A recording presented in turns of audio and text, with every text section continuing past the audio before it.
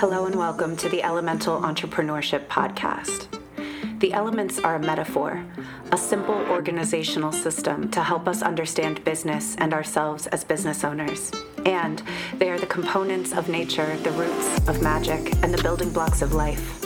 We all have some aspects of life and business where we thrive and others that are more challenging. By looking at these things elementally, we remove shame and judgment and can discern which elements would help us bring ourselves into balance. Earth, root chakra, Capricorn, Taurus, Virgo. Earth rules the parts of business that keep us safe and secure as we do our soul work. Sustainability, finances, contracts, systems, our core values, and clarity about exactly what our medicine is and how we fit into the ecosystem are governed by Earth element. Air, heart and third eye chakra, Gemini, Libra, Aquarius. Air rules our big vision, our ultimate picture of success. It's where we connect our medicine to a mission and decide what kind of impact we want to create during our time on this planet. Water, sacral chakra, Cancer, Scorpio, Pisces. This is the realm of our emotions, and business is emotional. How we feel about people, ourselves, visibility, uncertainty, how we handle stress and disappointment, all of this and more affects how you navigate your business. Water element is where we learn to resource ourselves and expand our capacity to hold the big feelings that come with doing our work in the world. Fire, solar plexus chakra, Aries, Leo, Sagittarius. Fire is where we take our gifts, our uniqueness, and our creations, and we blaze them out into the world. All things selling, marketing, and the day-to-day actions of running our business are ruled by fire. Too much fire and we burn out. Not enough and our business never makes it off the ground. And spirit, crown chakra. Every good gardener knows the day you plant the seed is not the day you eat the fruit. Spirit rules the faith required to keep tending your business long before you've seen a single sprout of evidence that it's growing. No matter what you believe in, spirit element is what you travel through after you leap and before you land. Life thrives when all of the elements are in balance. So do you, and so will your business. To find out your dominant element, take our quiz at intuitiveedgecoaching.com/quiz. Now let's get into today's episode. Hello and welcome to the Elemental Entrepreneurship Podcast. I'm your host, Sarah. I'm so happy that you're here with us today. Today on the podcast, we have Dr. Chris Lee, and before we get into this conversation, I just want to give y'all a heads up that there is a mention of unaliving in this episode, and so if that is something that you don't want to hear or you cannot deal with today, then you may want to skip this one, and I just like to give that heads up before we get into some deeper, heavier topics. It's a brief mention kind of up top as Dr. Chris is sharing some of the story of some of the members of his family. So if that's not something that you're prepared to hear today, maybe sit this one out, but that's my little disclaimer for today. As always, a couple of quick announcements before we get into the show. Announcement number one is that I have a few spots open right now for one-on-one coaching for 2024 still available. So if you have been considering working together and you are looking at your list of 2024 goals and intentions, and you know that it would be easier for you to reach them if you had support, if you had mentorship, if you had guidance, if you had a cheerleader in your corner, if you had someone who is equipped with strategies and techniques to help you blast through places that you would usually end up getting stuck if you were on your own, I would love to help you. So I'm going to put a link in the show notes for you to book a call if you're interested in working together one-on-one in 2024.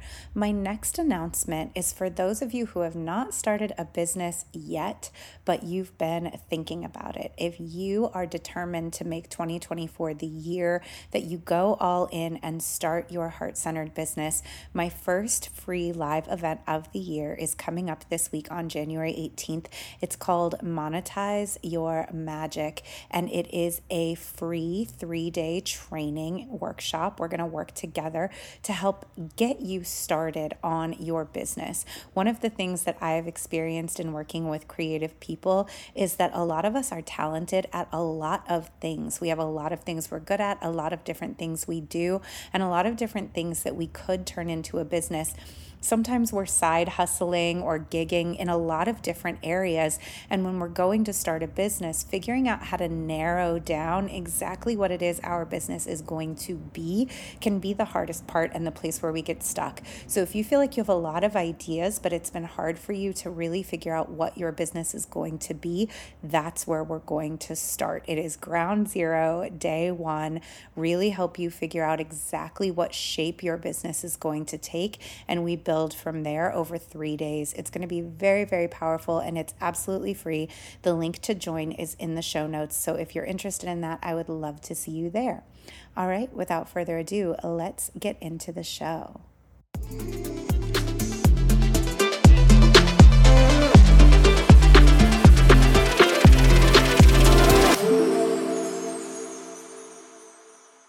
Hello and welcome to the Elemental Entrepreneurship Podcast. I'm your host, Sarah, and I am I'm excited because today on the podcast, I have Dr. Chris Lee.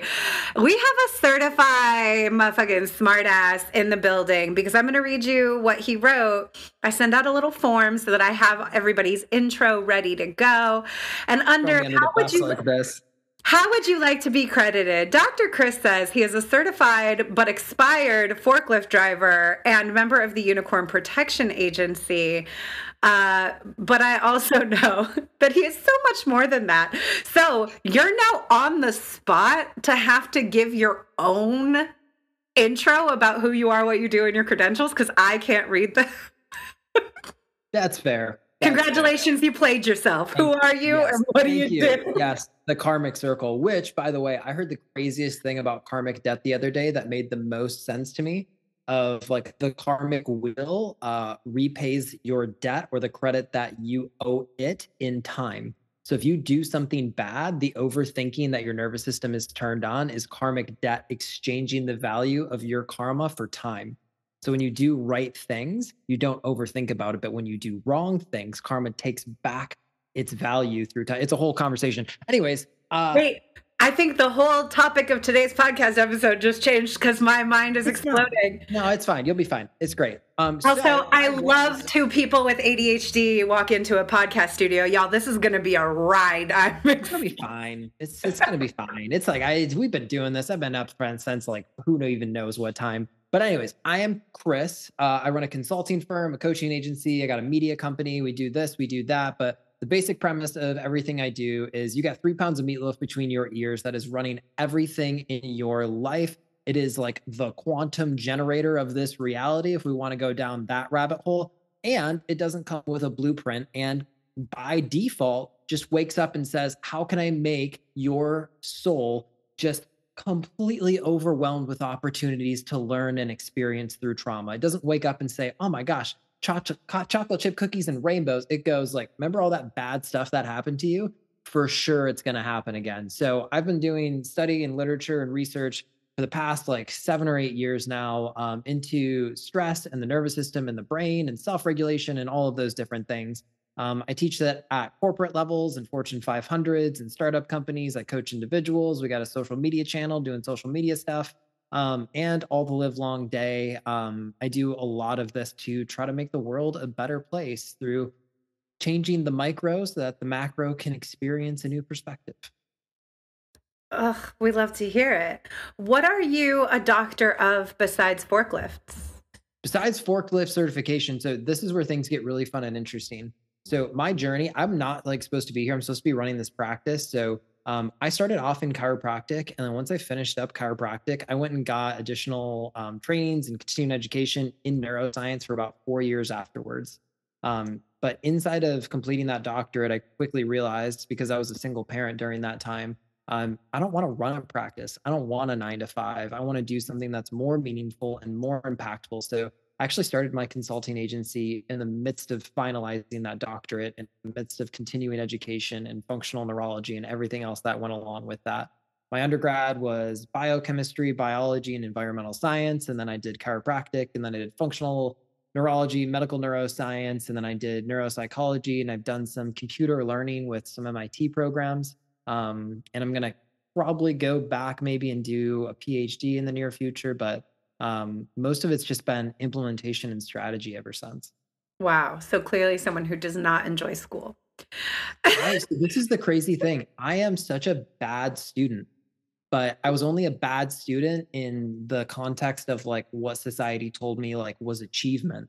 So when I got out of school, I realized like how, and I don't mean this in any discredited way, how smart I was in application, but how dumb I was in like rote memory recall. So like on a test, I'm not a great student, but when it comes to practicality, function, and utility, I was like, oh my gosh, like y'all might be able to like memorize the entire like anatomical structure of like the intravenous system, but I know how to describe and share, and then I can pull up a graph on Google to show my patients all of these different things. So when it came into like our residency portion, I was crushing numbers down at the clinic because I could relate to people and I could explain things in like normal terms, and like relatability and vulnerability, who would have thought, goes so far nowadays in a world that's just doing world things. Right. Yeah. Being able to memorize a bunch of stuff and having no bedside manner isn't actually the job when you get out of school. Who would have thought? Yeah. Who would have thought? Before we go farther into the world doing world things, which is what we said we were going to talk about today, the girls will want to know your astrological sun, moon, and rising, if you know it, and your human design type and authority, if you know it. No idea. August. I was in August in the 90s, the early 90s. That's basically it. I'm a Leo. That's about the goodness that we get. That makes sense. That makes sense. Yeah. I thought you might know because right before we hopped on here, you said you had a lot of fire in your chart. And I was like, oh, he knows his chart. Love that. But it was just the Leo-ness. You say things really confident based on like somebody told me a long time, oh, you got a lot of fire in your chart, and like little sparks of inspiration come back when you need them. Love that. Well, if you're interested after this, I'll pull your chart for you so you know if you want to know. So I want to, before we even get into the world doing world things, I was deep stalking your profile today in advance of this conversation. I've been following you for a while, and, you know, I heart and share and love your work and what you're doing online. And one of the things I love about what you're doing is the very relatable and straightforward way that you break down things about the nervous system and neuroscience and how the brain works, especially related to habit change and goal setting and like getting things done in the world. And as a coach and somebody I primarily work with, the people who are going to be listening to this, they're going to be people very familiar with chiropractic, a lot of artists, a lot of creatives, a lot of healers and helpers, dance movement therapists, yoga practitioners, movement teachers of all stripes, tarot readers, spiritual folks. That tends to be who's in our world.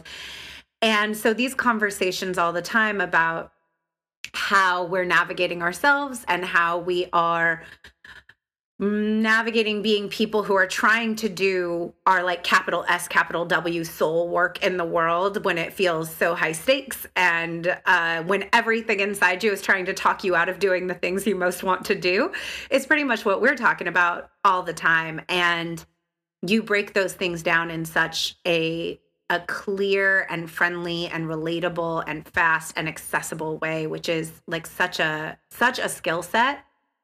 So I just really appreciate your work, but I had not like gone to your page and done a deep dive. And what I really want to talk about is the fact that 261,000 people follow you and you follow 4. You're like Beyonce. Oh my gosh. Yeah. So this is like the straight honesty of this. So when I first started like making the choice and I'm like, I'm going to make social media content and I'm going to go do all these things, I had such gross imposter syndrome that I basically like whitewashed everyone that I was following and everyone else, because I was so embarrassed, because I was like, who's this guy that wants to go out and go do some of these things? So I stopped following everyone in like 2017, I think. because like I didn't want any negative feedback, because like the first video that I ever posted on Facebook, I had so much like high school people were all like, "Oh my gosh, like you're gonna be that guy," and I was like, "Yeah, I'm gonna be that guy," because you don't know the shit that I went through. If your dad killed himself, you would probably be making content just with the hope that some dad out there gets information that can save his life too. So you, sir, can take your feedback, fold it up in a very tight little note, and then shove it anywhere. It doesn't matter where you shove it. So all of anywhere you'd like. We're not going to yuck your yum. Shove what you like where you like. Free will, sweetheart. Get after it. So all those things started to pop up. And then what I started to realize is social media was such a big distraction tool for me that I was going to continue to like only use it for an education platform. And it wasn't like a matter of like, oh, is it going to get traction or is it not? I was just sharing because I had something on my heart that I wanted to get out there. So I would post and then I would close it down.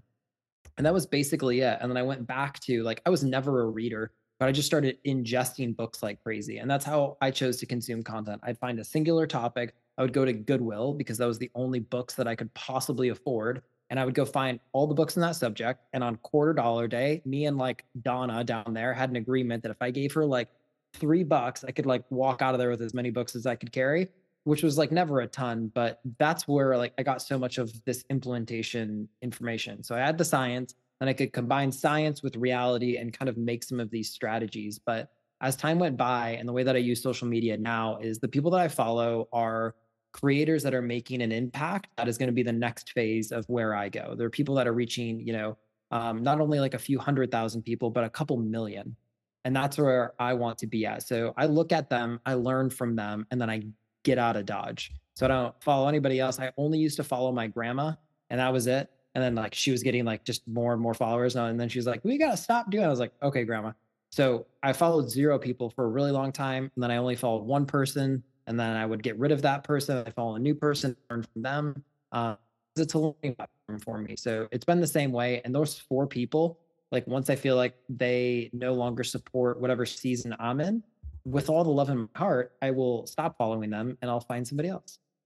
I think that is the coolest thing ever.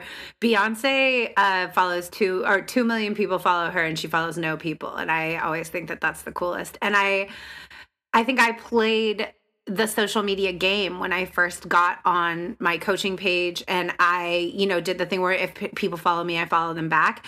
And now I have I'm following 2,000 people or something, and I don't know who most of them are, and like half of them are bots. And I will try to go through frequently and just do mass unfollows, but then Instagram gets mad at you. I don't know if you know that. They don't like it when you mass unfollow people. They think that something's wrong with your account. So heads up out there, if you're doing mass unfollows, you can only follow like 200 people before your account gets in trouble. So I would I would count, and I would do like 150 people every other day and just try to clear people off my feed. And also, I don't follow any other people in the coaching industry. Yeah, it's just like, and I think that's smart. Like if you're a coach or a small business owner and you know nothing about sales, follow the best salespeople ever. That's all they do. That's all they post about is sales. Learn from it, strategize it, use it, build it, and then follow somebody else that can help you with systems or strategies or operations or admin stuff. It can either be a distraction or it can be a tool. And I don't think that there's a middle ground. I love it. So a bunch of things have already happened, and I'm trying to decide where I want to go in. I guess we're going to go into some superhero origin story, because you dropped that you sadly lost your father to suicide. Was that in 2017? That was in 2016. 2016. And that is the canon event that sent you in the direction that you're headed in now? Yeah, that was definitely like the launch of it. So within like 6 months, I got hit by a car and like just shattered my body. I was riding a bike, lost my dad to suicide unexpectedly. Like my brother and I were supposed to have like a barbecue with him a couple weeks later. And then suddenly I was going to be a dad all at like 23. So my daughter was born in 2017, and I was still like 2.5, 3 years away from graduating and having a job. And I was flat broken. Like my body was broken. Like my soul was just like what's the fucking point? And I just didn't know what to do. So I did what you're supposed to do, the therapy, and I'm going to like work on my mindset and all this stuff. And it just, none of it worked at all. And it's not to say that, it can't work, but for me, I was so stressed out, so dysregulated that all of the material that I was ingesting, I just didn't have the areas of my brain turned on that could learn and implement and strategize and feel hope. So what I started to do was just the nonsense of self-regulation, right? So like I ditched my therapist, I stopped like reading the mindset stuff, and all I did was started to consume neurology. That was basically it. I want to know how the brain works. This area of the brain's turned on and you experience that. This area of the brain's turned off and you experience this. Default mode network turns on rumination, frontal cortex and ACC turns on this. And just going back and forth. And it's like, okay, got a general understanding of like neuroscience. And then I started to go deeper of like, all right, how do you turn these areas on? How do you turn these areas off? What stimulation effects do this versus that? What does society do to this or that? What does your social circles do to all this? And they all had this massive impact on the brain. So once I started to understand that, I was like, okay, so I have executive dysfunction from all this trauma, right? Like my frontal cortex was like cobwebs. And if you don't know, your frontal cortex is where like the cool shit starts to happen. It's where you have long-term thinking, strategy, planning, higher emotions, compassion, empathy. All of those things are available in the frontal cortex. And that area is turned off due to trauma and like chronic stress, then what you're going to experience is a constant state of reactivity, which was me. I woke up in a state of like low level anxiety. And as the day went on and I got more stimulation, more anxiety started to build up until finally I would like blow a fuse around like 5 p.m. and I would just be depressed. And my system was like, yo, you can't do this. Why try? It's going to be the same shit, different day. Why don't you just fold on down, pretend to go study? And I was like, okay, well, that's an interesting concept. So all I started to do was work on neurofeedback and using like a very simple device to like, is my frontal cortex working? And that changed my life in a matter of weeks. So every single day I'd sit down, neurofeedback, I would breathe, I would do these strategies. I started to like move my body in different ways. And suddenly I was like, I am clinically less depressed. Frontal cortex is more online and I feel way better. And I didn't talk about my emotions at all. I wasn't doing anything crazy. I didn't flip my diet upside down. I didn't do ayahuasca down in Peru. I was doing breathing strategies mixed with neurofeedback to just produce these crazy results. And then as time and time went by, I started to get motivation, which if you've ever experienced depression, the moment that you feel motivation, you're like, holy shit, am I on drugs? I want to eat. I want to do something with my life. And I was like, this is nuts. Like, I can't be the only one that's experiencing this. And that's what sent me down the rabbit hole of doing continuing education after school. And even in school, I started to direct all of my studies towards neuroscience and the brain to see like, what is really going on inside of this? Like what creates dysregulation? And for me, it broke down into like 4 categories. You got physical, mental, emotional, social, and then there's like purpose and faith. I think is probably a bonus 5th one. And if you don't have the foundation, then you can't go up those areas either. So many people like want to do purpose and clarity and vision work when they don't have a good sleep cycle. They don't have good nutrition. They don't have good, and it's the Library of Alexandria and they're just building on sand. And these are the people that are always in this like yo-yo up and down. They build up, but then it sinks down. So they have to build back up and then it sinks back down, and just these constant loops over and over again. But doing biofeedback and some of these other things that I'm doing now, you can't lie to numbers. So it's like, did you do it? Yes or no? And is it working? Yes or no? And you can look at trends, you can look at patterns, and you can start to do these systems and strategies in a way that's like super beneficial for discipline, focus, moving the business, better conversations, better relationships, more patience, empathy, like all the things that for me, I wanted to be for myself and for my daughter, and then start to help out people in my business. Oh my gosh. Okay. I have a bazillion thoughts, but I took a couple of notes of like things I wanted to put a pin in. One, I'm going to work backwards. So the Library of Alexandria yo-yo situation, trying to focus on vision and purpose and then not being able to. Something that comes up for me when I think about that, and of course, if you're in coaching, you see this with people all the time. They come in and in their consultation call, they're like, I want to do this. I want to do this. I want to do this. You catch them on a good day. They're super motivated. They're excited. They're like, their representative came to the intake call. They're like, I really want to do all of these things. And then you get in and start working with them and you start to see the patterns that emerge as they start moving toward their goal, their vision, their desire. And one of the things that I think is really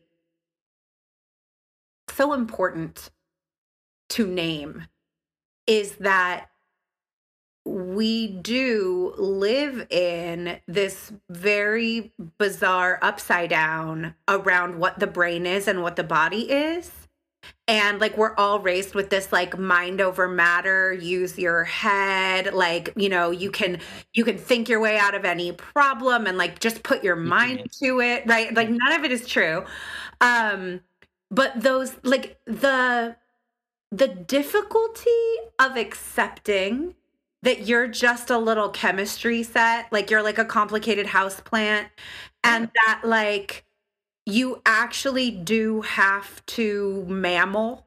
Like, you do have to like eat and sleep and go outside in the sun, and like that those things are having such a profound impact on your brain's ability to brain. And I think so many people are like not only resistant to that, but almost insulted by it. They're like, I should just be able to stay up all night and like drink Red Bull and work all night and get 2 hours of sleep and eat shitty food and not take care of myself and be stressed out all the time and still be able to go after my goals. I don't know why it's not working. What's wrong with me? And you absolutely can. Like, the people that I work with are like, one of like the subsects of it is like Adderall, Red Bull, black coffee, eat at 9 p.m., 5, maybe 6 hours of sleep, rinse and repeat. And they're like, there's nothing wrong with me. Like, I could do this forever. And I go, that is awesome. I would love for you to do this forever. But when you turn 50 and you have no testosterone, you have like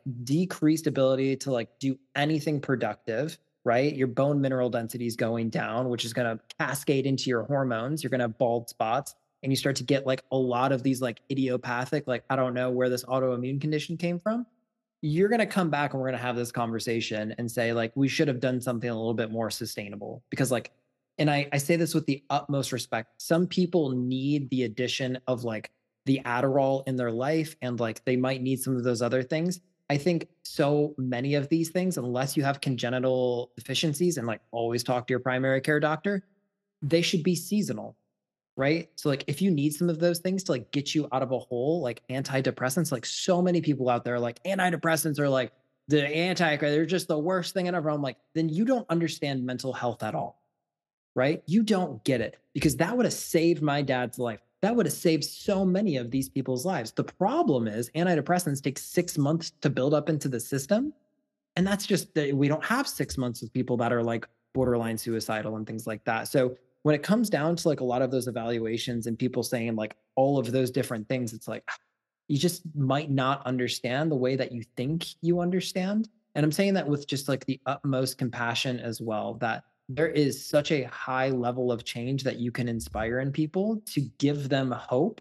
But like the whole mind over matter conversation as well, like mind over matter used to work when everything was a blue collar 6-figure job. You could actually strategize your way into doing something that was linear. But now that we have the internet and nothing is linear, everything is very much the way that reality was set up to be, non-dimensional, multidimensional, non-linear, transient beings. You have to be in a constant state of evolution. And everybody's like, oh my gosh, that sounds exhausting. That's what your nervous system is designed to do anyways, right? So like the mind over matter definitely doesn't work anymore, right? You can't just think your way into it, because, by the way, the default mode network in your brain in and of itself is very much designed to overthink about the problem and never give you a solution. That's what that thing is designed to do. It's like, oh, you got this problem? I'm going to show you every single way that this problem can manifest in your life and never give you a way out of this. And also all the ways it could get worse. Correct. And that's the negativity bias. The more you think about it, the more that elephant in the room takes up the air, takes up the room. And then you start to get this like paranoia, anxiety. And it's like, oh my gosh, this is so bad. I can never get out of it. And when you get to that point of like hopelessness, your nervous system goes, yes, we got this guy locked in, loaded, frozen, status quo. He's never going to change. Just keep freaking him out. And it's like, congratulations, I kept you alive. You should be grateful that I kept you alive. But that's just the meat suit. The soul inside the meat suit is like, yo, fuck this. I got shit to go do. I got humanity to go serve. I want to be my highest self. And it's knocking at the prison inside to be set free. And yet we never do the hard things to let that version of us out. Yeah.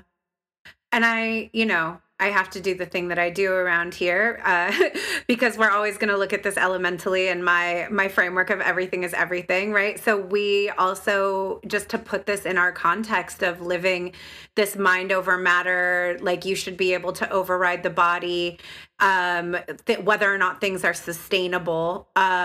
We also are deeply enculturated from the time we're born into capitalism and into white supremacist capitalism, and the framework that says, like, the way that we treat our bodies is the same way that we're treating the planet, right? Our relationship to Earth is inherently extractive, and that is also our relationship to our bodies and to labor. And the question is always like, how can I put the minimum amount in to get the maximum amount out? And that is how we're trained to treat our bodies. Like, what's the minimum amount of sleep, food, care, affection, support I can give myself? And it's always transactional, and it's always a negotiation when we're in that framework of like, what's the least I can give myself to get the maximum amount of quote unquote productivity and output? And that's how I monitor or measure like my success as a human being.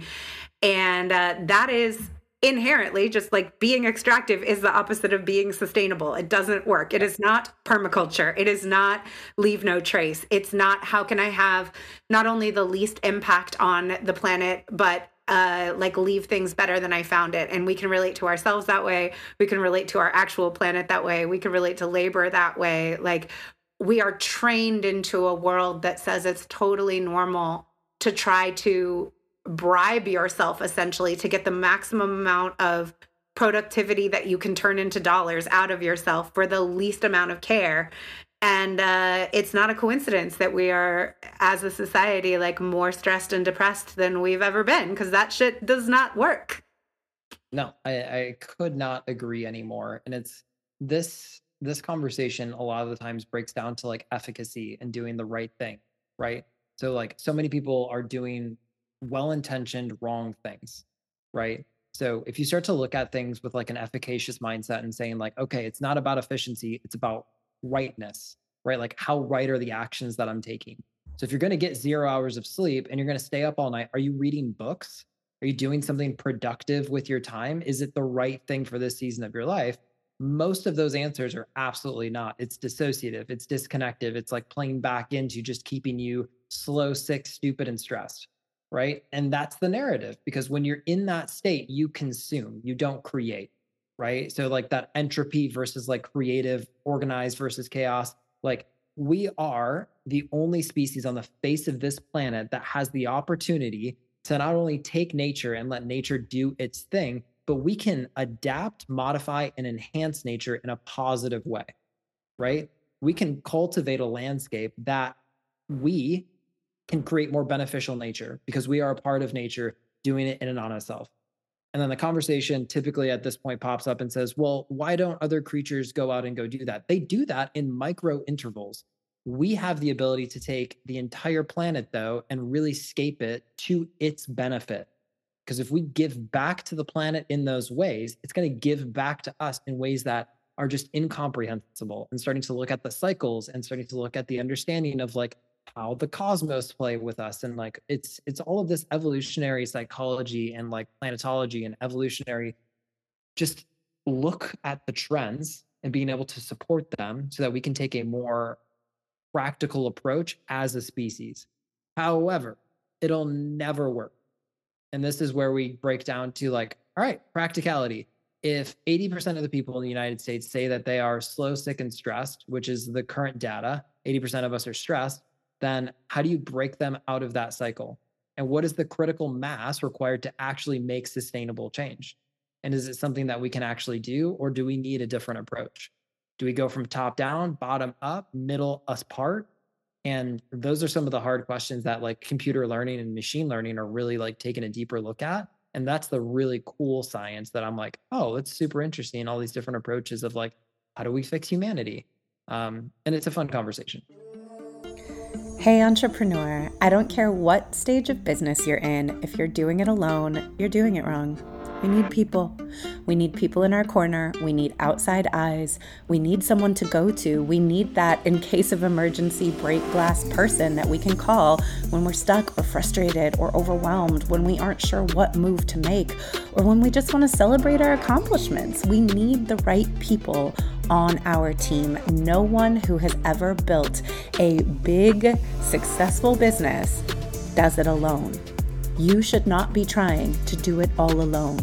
You need people in your corner because owning and running a business might be one of the hardest things you ever do. And most people in your life simply won't be able to relate or guide you if they've never done what you're trying to do.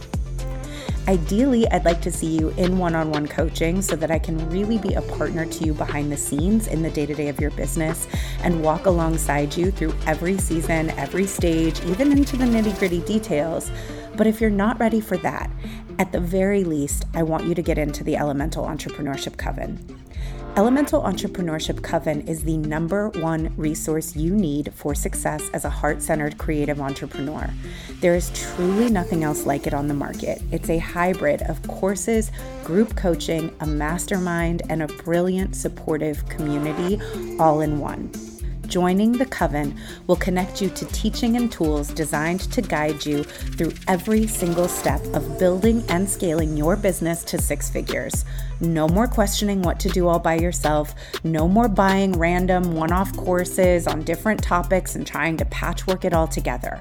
Every single topic you need is covered. We're talking from legal structure to contracts to branding to marketing to product development, launching, you name it, it's in here. Can you imagine never having to buy another course again because you've already got it all under one roof, and if you need something, you can just search it and find it? That alone is worth the investment.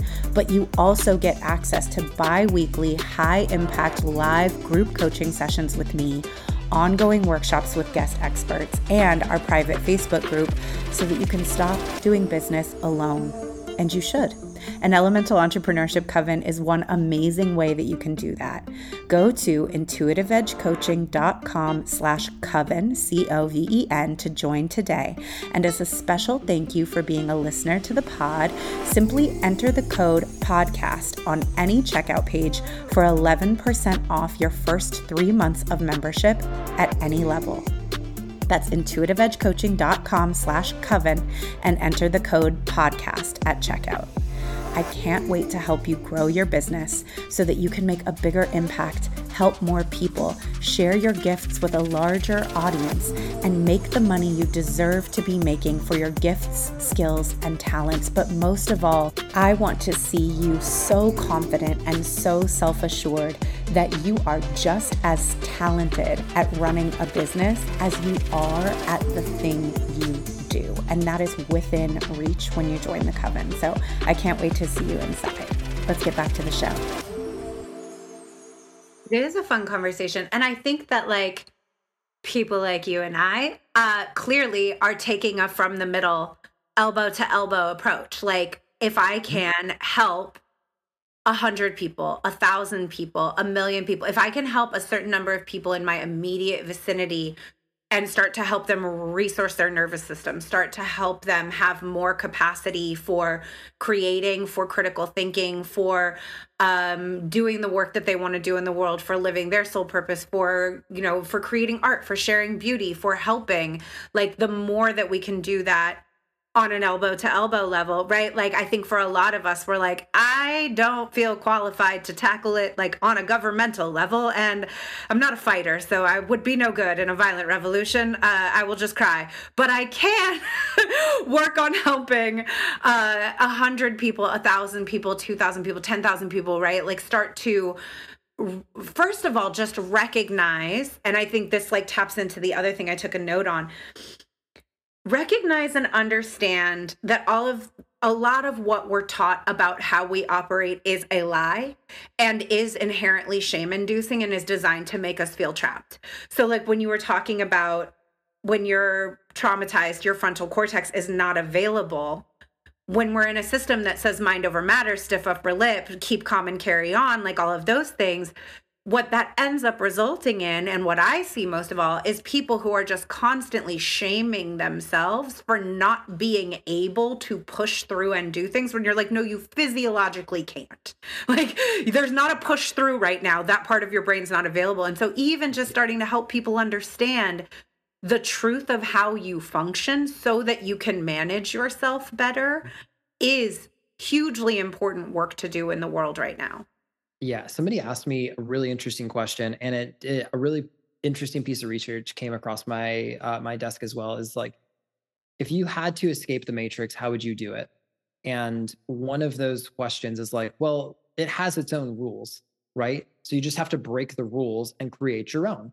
And it's like, well, how do you do that, right? Like if society is imparting these like invisible rules to us, how do you break those rules?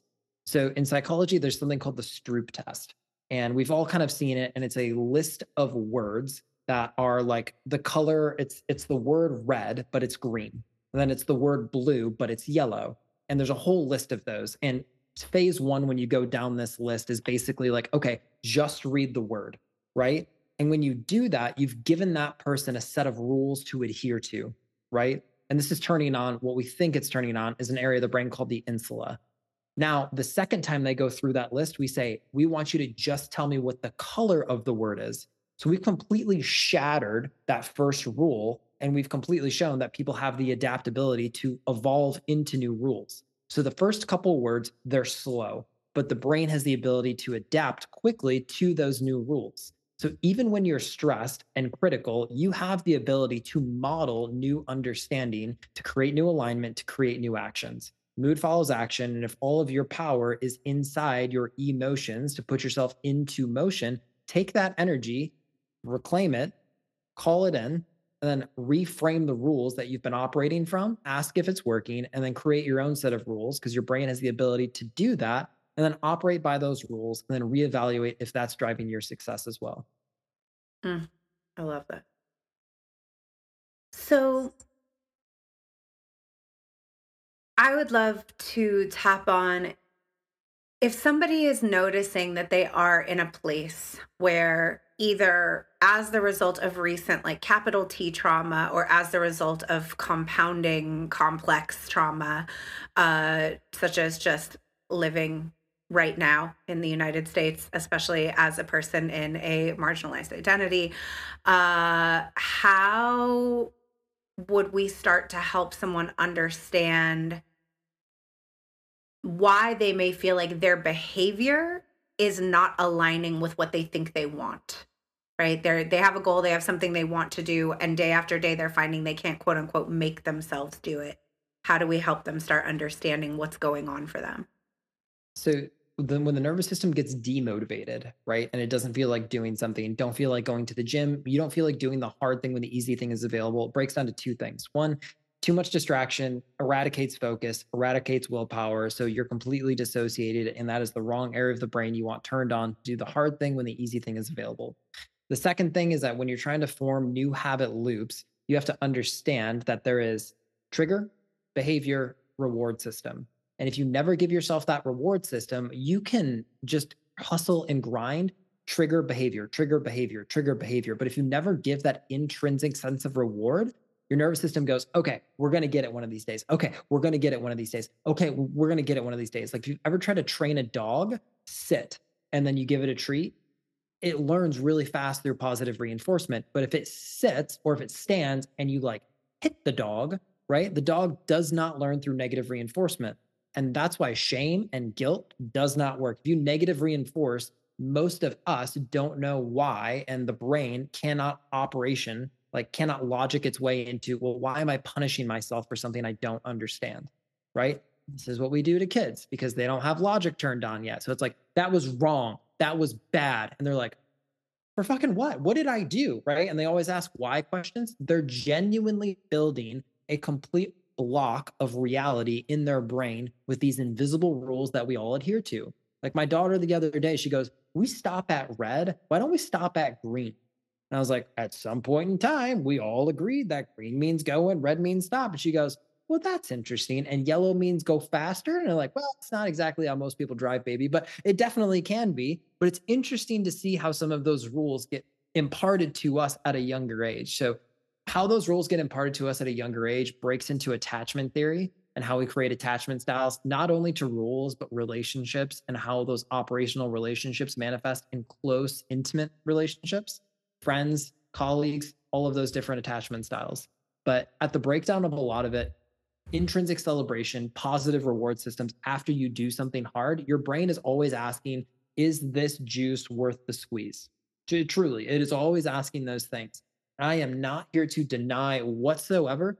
There are some people in our society that have a stronger uphill battle than others, for sure, which means that you owe it to yourself in the due diligence of how you got here, whether it was ancestral, whether it was your choices and society's impartment of those choices and saying that that's wrong or that's confusing, whatever the heck it is. For me, because I am sometimes combative, I say, "Oh, you think that I'm not going to do it? You know what? Fuck you. I'm going to be the most disciplined, self-loving person that you've ever seen on the face of this earth. And I'm going to love myself into understanding why I deserve to be here." And by doing that, like self-love and self-forgiveness and understanding and critical thinking, those can be areas of self-love that close that habit loop inside of the brain. And if you do it once, your brain goes, "Oh, I think we could probably do this." And then tomorrow it's like, "Oh, I've already done this one time, right?" And then a week goes by and it's like, "Oh, I've done this a couple times." And then time and time again, it starts to go by. And what you start to create is like this intellectual blindness where you've done it enough times that it just becomes a part of your daily life. Oh, I love this so much. I always love when I hear a science reason for something that I came to from a like completely squishy emotional place. And I have a program called Body Love Lab, and I teach off of a book that I wrote slash am finishing called The 6 Pillars of Body Love. And the premise of body love work in my world is that basically I think that most people think that love is a feeling that results in actions, as opposed to that actions and behaviors result in the emotion. And so when a lot of people talk about self-love, they're like, well, if I loved myself, I would XYZ. I would treat myself better. I would take better care of my body. I would talk to myself with more kindness. I would, move better. I would drink more water. And they're thinking that they can, again, think themselves into a different type of way of treating themselves. And just starting with a very basic, let's think about this like a relationship with another person. Would you have lovey-dovey romantic emotional feelings for someone who acted like you were a chore, cussed you out every time they saw you, neglected you, never did anything nice for you, weren't thoughtful, actively went out of their way to deny you the things that you wanted? We don't feel very lovey-dovey toward those people. And yet we expect that we can like shame, blame, berate, hurt ourselves into a feeling that we love ourselves that will then change our behavior. So the whole premise of the work I do with Body Love Lab is like, let's just start by acting as if your relationship with your body is the most fulfilling, most romantic, most securely attached, most delicious, most enjoyable relationship you have. And then observe, what are the feelings and thoughts that arise as a result of treating myself this way? And how does that change how I see myself over time? Like, we can just skip all of the how did I get this way and go straight into like, how would you treat yourself if you loved yourself? How would love act? How would love respond to that question? Unconditional. Yeah. Like one of the things, and I like always get backlash on it, and it's totally fine. And it's so understandable. I wish people had massive egos. I really do. I wish people had massive egos because it's so much easier to tame an ego than rebuild an identity. Say it again.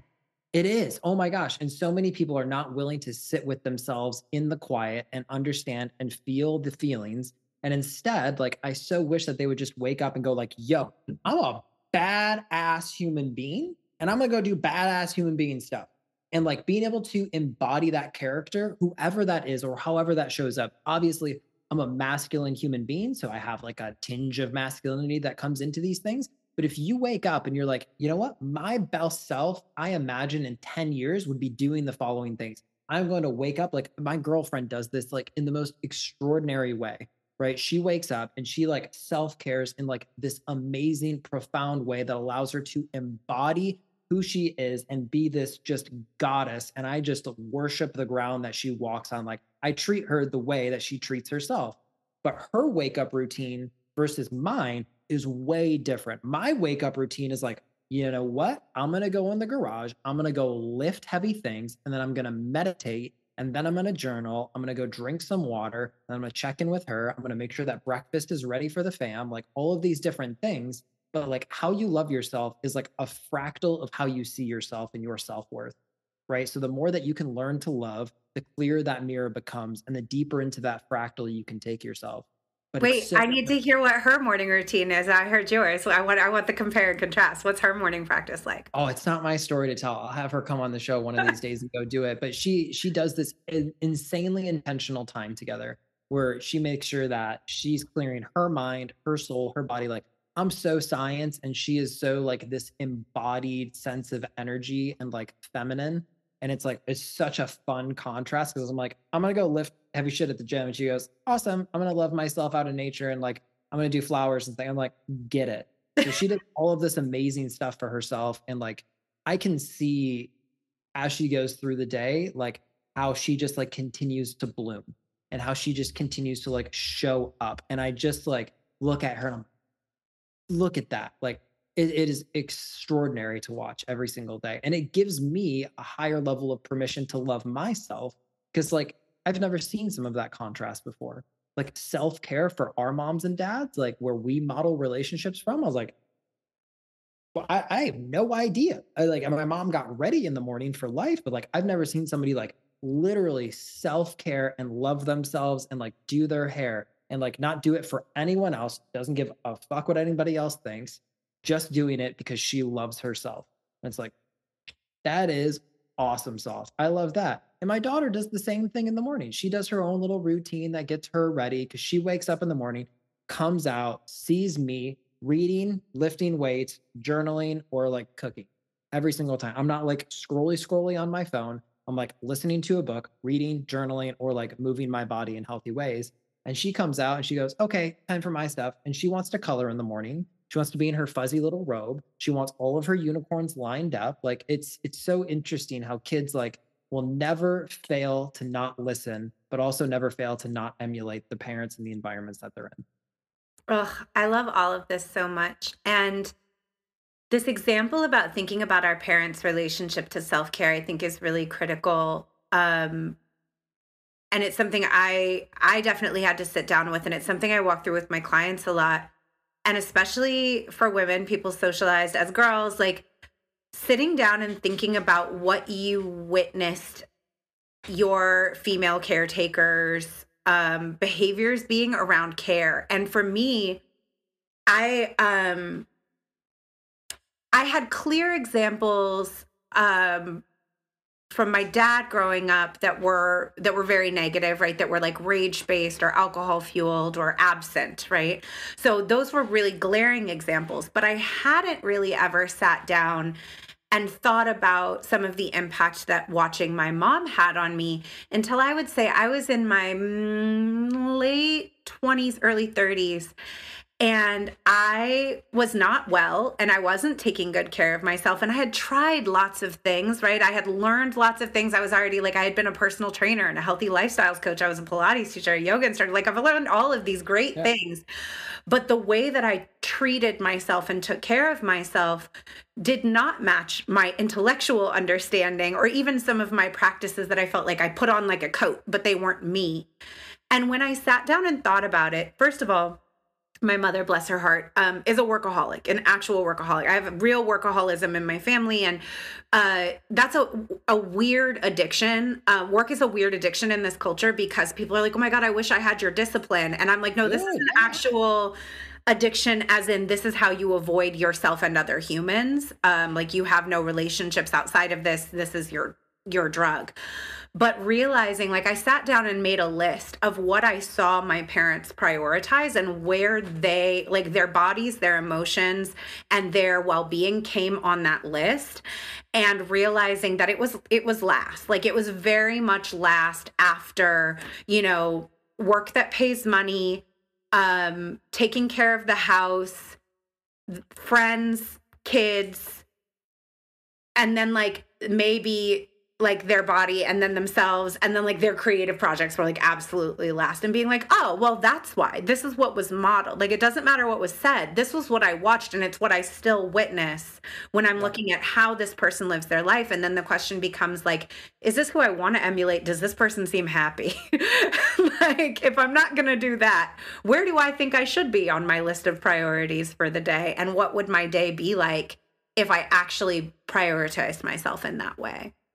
Which is so countercultural.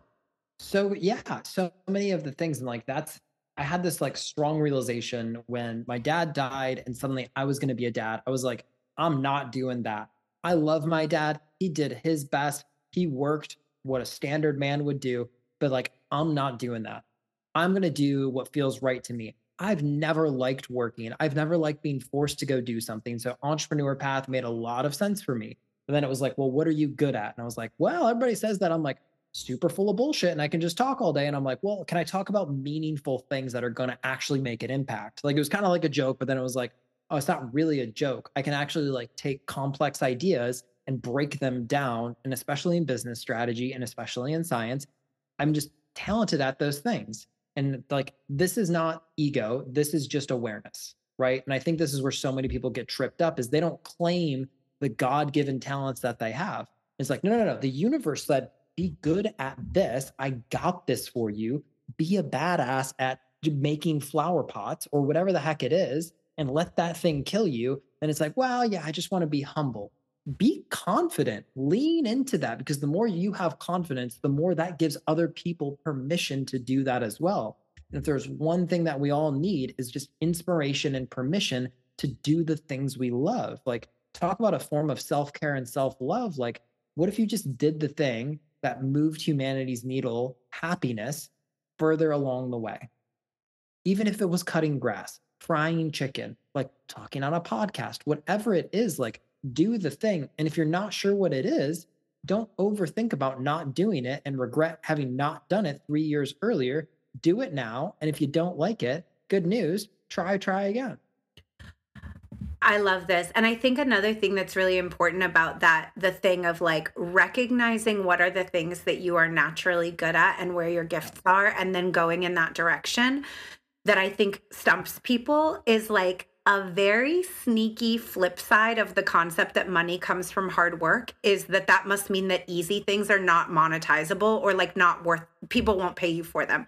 I encounter that so much when I like work with people. They're like, wait, but you mean I could just do that and make money? And it really comes that we don't think that when we're trying to, it may be even well-meaning to train people into being quote unquote hard workers.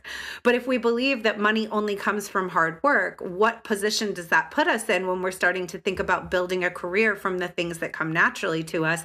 I meet so many people who feel like they should just give their gifts away because it comes easy to them. And it's like, no. Just because that's easy for you doesn't mean it's easy for everyone. It's easy for you because it's yours to do. Yeah, you have to value your time, right? And I think like we so devalue ourselves in order to like appease like the help that we want other people to have. But like the example that I give a lot of people is like, which one of like these random cars behind random doors would you rather pick? If you got to pick one for free, but you know the value of them. One of them is a $15,000 car, and the other one is a $100,000 car. Which one in a race do you think is going to win? Right. And it's like, well, yeah, probably the $100,000 one. Well, it's the value that comes along with that. And like the skill set that you develop and like your talents at it, like you should be able to scale those things up to match your skill set. Right. And like this is like the crime of like minimum wage, and like the frustration that comes behind it is like you're getting paid minimal skill. So if you have more skill, don't get a minimum wage job. Unless like, and I totally understand, you got to put food on the table. Like, I've been broke, I've been eating sardines and black beans, I've been there. And at the same time, start to build these things up, because if not, it will catch you and it will hold you down. So that minimum wage job will turn into like a, oh yeah, $20 per hour manager job, which will turn into, well, I don't really want to leave now because I'm going to get like a $30 raise in the next call. And then it's like, well, now I've got all this. And you start to build up how good you are at your mediocrity. And then that's a dangerous game because you're like, I put in 10 years of mediocrity. Like, why would I ever give this up? And it's like, it's suffocating your purpose, right? It's suffocating it so much that it's like dead on the floor now.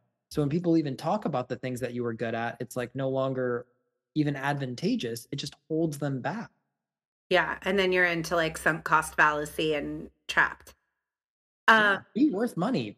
Want expensive things, like not from a space of like to consume, but in a space of like worthiness to like deserve. Like if you could leave this planet and leave your children in a space with so much money that all they could do was create art and do the things that they love, like how much better is that going to be for humanity versus like breeding the next generation of people to go into the machine, like to be another call.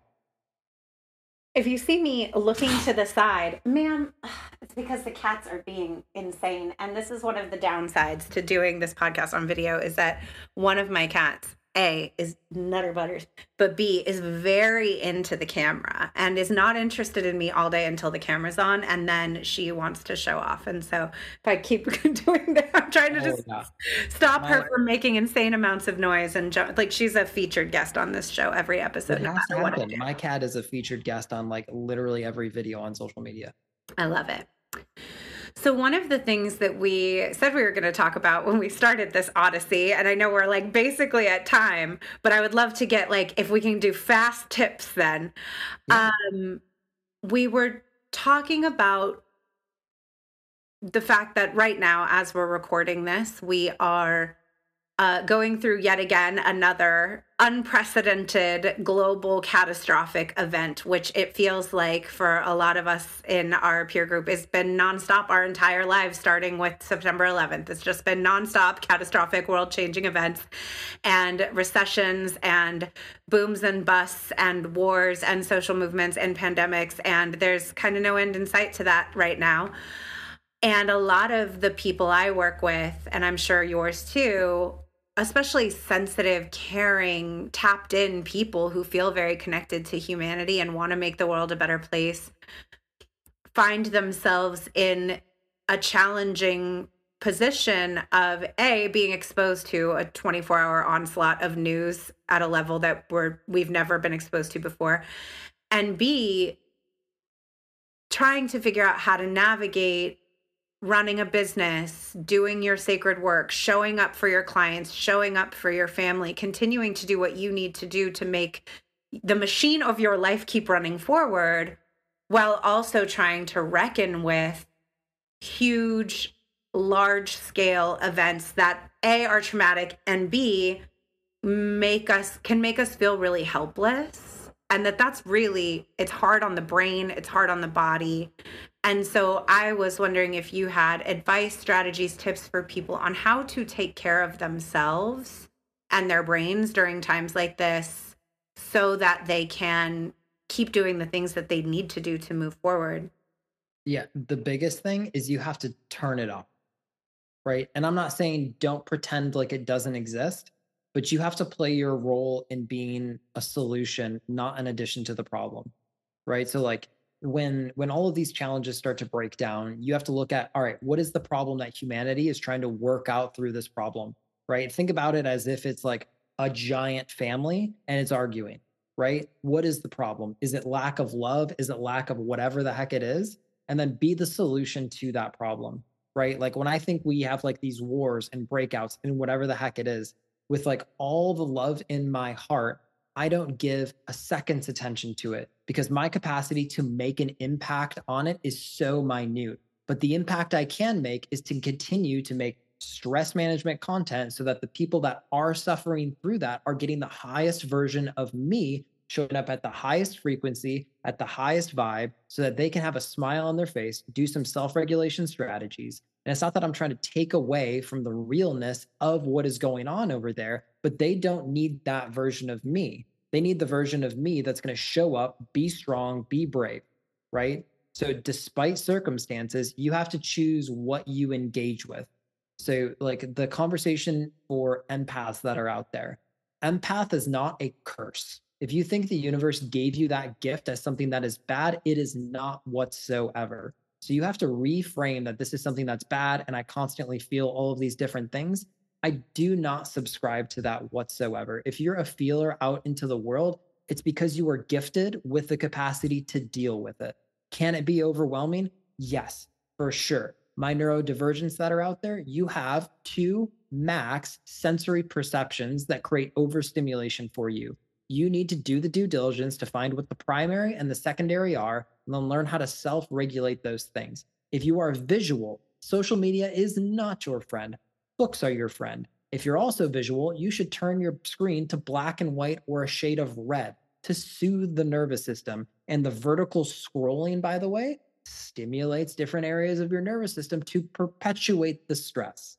So you have to clear out your inbox. You have to clean out how you ingest information. And like, I don't say this without any sense of like acknowledgement to what is real in the world. But the best thing that you can do is continue on. Like there's a quote by like Morgan Freeman, and he's being interviewed, and like and it's like stuck with me for years. Somebody asked him like this really profound question. At the end of it, it's basically like, how do we get rid of racism? And he says, stop talking about it. And he just stops there. Like it's a self-perpetuating problem. The more you bring awareness and problem to the problem, you have to bring water to the fire in order to extinguish. And the more that we talk about and enhance these problems over and over again, the more we add and contribute to like the collective consciousness of that issue. So if all we talk about is all the war that's going on, and we don't talk about Chicago had the lowest crime rate on the face of this earth this year. We had the lowest murder rates in the United States that we have ever seen ever. We have had the clearest sense of like CDC numbers for the flu, for COVID, for all of these different things that we have ever seen. And we're so focused on the negative. Well, no wonder that's all we kind of go out and see. I surround myself with the things that are meaningful in my life, the literature, the publications, and even the news articles that I do pay attention to. They're all focused in the beneficial. They're all focused on the things that are actually making progress, because awareness of the problem has nothing to do with the solution that will actually make a change in this planet. So with like the utmost love in my heart for the challenges that other people are facing, they don't need me to bring awareness of that problem. The media is taking care of that, and I don't want to contribute to it. What I can do, though, is continue to show up as the best version of me. I can acknowledge, I can pray, you can support it spiritually, energetically, whatever feels best to you. But I want to show up in my positive self to give them an aspect of me that maybe they don't see on the streets, especially in the war-torn areas. I think that's beautiful. I think that there's something really important here that it seems like a duh, but I'm just going to double click on it. Social media is designed, everybody, if you're listening, it is designed to elicit a sense of FOMO in you and to hype you up about not consuming enough and like not being in the know and not seeing every perspective. And like it is designed in a way that interacts with our brain in a way that's about like, consume more, open it again, look at everybody's everything, make sure you're in the conversation. What's the conversation? You don't want to be left out of the conversation. And this thing about like limiting how many accounts you follow or the ways that you engage with these apps. First of all, I want to say it's hard because it's designed to be hard. I don't know if you've watched The Social Dilemma. It's really great. If you haven't watched it, I highly recommend it. It's a documentary where they have the creators of some of these apps who are like, no, we know it's addictive. We're designing it to be addictive. We're using neuroscience to design these things to interact with your brain in a certain way. Like they are designed to be addictive. And so when I say like, limiting how much you're engaging, limiting how much time you're spending on the app, limiting the doom scrolling. First of all, literally limiting it by unfollowing a lot of accounts and being very selective about like where you're going to get your news from, and like maybe narrow it down to three to a few news outlets and be like, these are the only news outlets I'm paying attention to. Like, you don't need to be tapped into everybody's opinion. I would go and I would start going back on blogs and RSS feeds. Like, if social media gives you that much anxiety and you're not using it for a business, get rid of it. Like, if you're like, oh, I can't connect with my family. No, you can't, right? Like, clear it out, do an experiment. Like, I got rid of social media for like 2 weeks, right? And I was like, oh my gosh, what an awesome 2 weeks was that, right? The low stimulation, I was only reading blogs and articles. That was it. And like, if your inner circle, or you don't have an inner circle, you should do the due diligence to get one. So like, my inner circle is made up of 6 people who are men and women of really high impact. And we have a collective understanding that we're going to be badass together. So when we have these conversations together, we're always like, what do we recognize? Right? And everybody gets to bring a different perspective into that puzzle. And that different perspective allows us different perception. When your perception, which is personal, becomes perception, you're screwed. Right? So that introvert, inner knowing view, when it becomes like that extroverted, this is how everybody else must think, you've completely lost empathy. And social media did its job, that it attached you onto an outcome and it said, you're never going to know enough.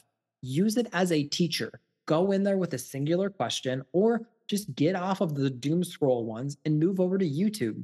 Like, for so many people, and I have no affiliation with this company, there's an app called Opal. And I have it on my phone. I tell all of my clients that they have to have it on their phone, and it'll allow you to put up these app blockers. And the app blocker is an asshole. It doesn't let you uninstall the app without like donations, and it doesn't let you do all of these different things. If you're that serious about it, you have to have a 10 out of 10 willingness, because if you don't, then it's just going to continue to consume your life. And it really breaks down to like, how willing are you to be uncomfortable in the silence of your own mind? How willing are you to like change and exchange a lot of these different things? So like, in our house, I wanted a low stimulation house, despite me doing social media. I don't have a TV in my living room. My daughter doesn't have an iPad. She doesn't have a phone. We do Tuesday, Thursday, Wednesday. We get the TV out of the garage, which is a hassle. And we watch one movie or one show, and then we hassle it back into the garage, because that's the level, that's like the home that I want. But I have a speaker over there that plays music all the time, and she knows how to run the music, right? So like, those are healthy things. And we dance all the live long day. We have books. I've got fidgets. I've got toys. I've got all of these small things that are meant to be engaging with her imagination. And that's exactly how we have it set up. She doesn't know what's going on in the news. And for the most part, neither do I, because I still just want to be a part of the stress management solution. That's really beautiful. And I think it echoes some of what I've shared with some people recently who have asked me some questions about how I'm engaging with it. And I'm like, where I'm not engaging with it really is on social media for the most part, mostly because as somebody in a healing and helping profession, my main job is to be able to show up for my clients and be a container for what they're processing and what they're going through. And in order for me to do that, and I think this is true for everyone in healing and helping professions, the idea that you can be at peak performance in your profession when you are not taking care of yourself, and when you're not well, and when you're not managing your own nervous system load, is not true. And I want to also say, like, there's a lot of folks out there who, like, I encounter people a lot where I'm like, for you to have been as successful as you've been, this stressed out and under-resourced, just imagine what you're going to be able to do when you're actually taking care of yourself and you're well rested and you're feeling good. Like, you have done this well in spite of not being well. You will be so much more efficient, so much more effective, so much more impactful when you are well. And I think that if you want to be in a healing and helping profession, your wellness has to be your number one priority, because that is your ability to do your job depends on it.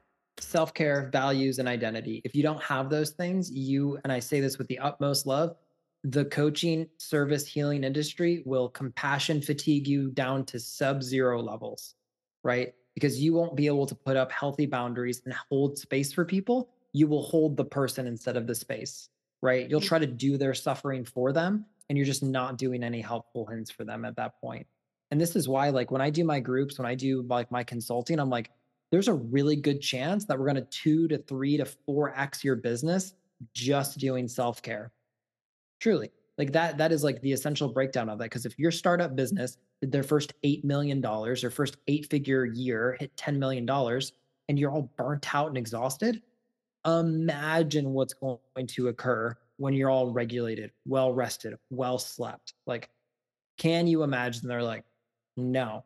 And then it's like, well, let's get you off stimulants, right? Like y'all are like doing crazy stuff over here.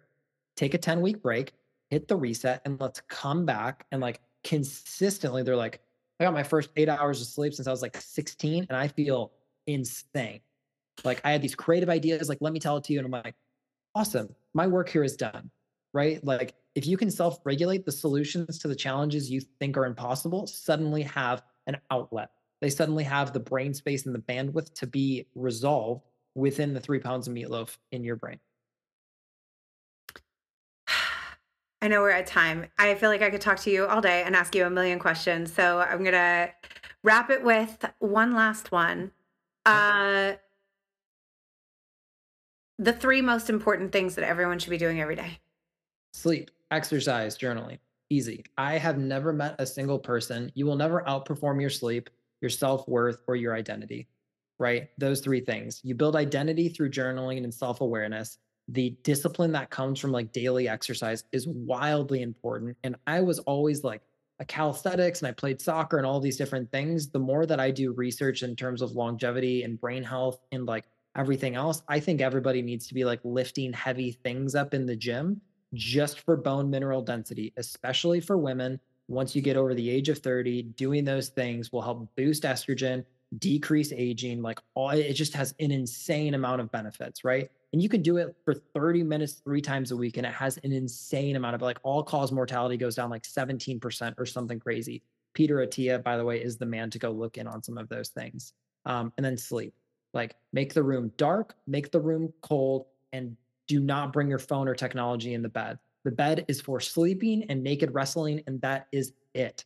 The moment that you do anything else, your brain goes, oh, I don't know what this thing's for. And it gets all flabbergasted, the same way that like the dinner table is not for technology. If you come to my house and I have a giant farm table in my kitchen and you put technology anywhere near it, it goes into the safe. And the safe gets a 30-minute timer on it, and you cannot get it out for 30 minutes. People don't like it, but it's like, you're here to connect with me, not text other people. You can text other people, but just not from the dining room table. I love that. Where can people find you? What do you have coming up? Is there anything you want to plug? What do you want people to know about? Everything's at Dr. Chris Lee. Go check it out. We got a YouTube channel that's starting to get built out here more and more. And my next cohort is starting out for burnt out coaches, entrepreneurs that want to do self-regulation and business operations. We put those 2 things together so that as you scale up, your individual and the external world feeds you back more clients, that you have systems that can manage big problems. So you have CMR set up and you have things like that. And that's called Stress to Success. It's a 6-month immersive group program. We go through it. It's awesome. There's biofeedback included. It's a really awesome group, and we're excited to get that thing launched out. And that'll go out about mid-November, we think. Love that. Thank you so much. And we'll put all of those links in the show notes. Thank you for being here with us, Dr. Chris. My pleasure. Thank you for having me. Bye. That's our episode for today. Thank you, as always, for being here and for listening to the podcast. I know there are so many things that you could be doing with your time, so many things you could be listening to. It is an honor that you choose to be here. Connect with me on Instagram at Intuitive Edge Coaching. Have a great day.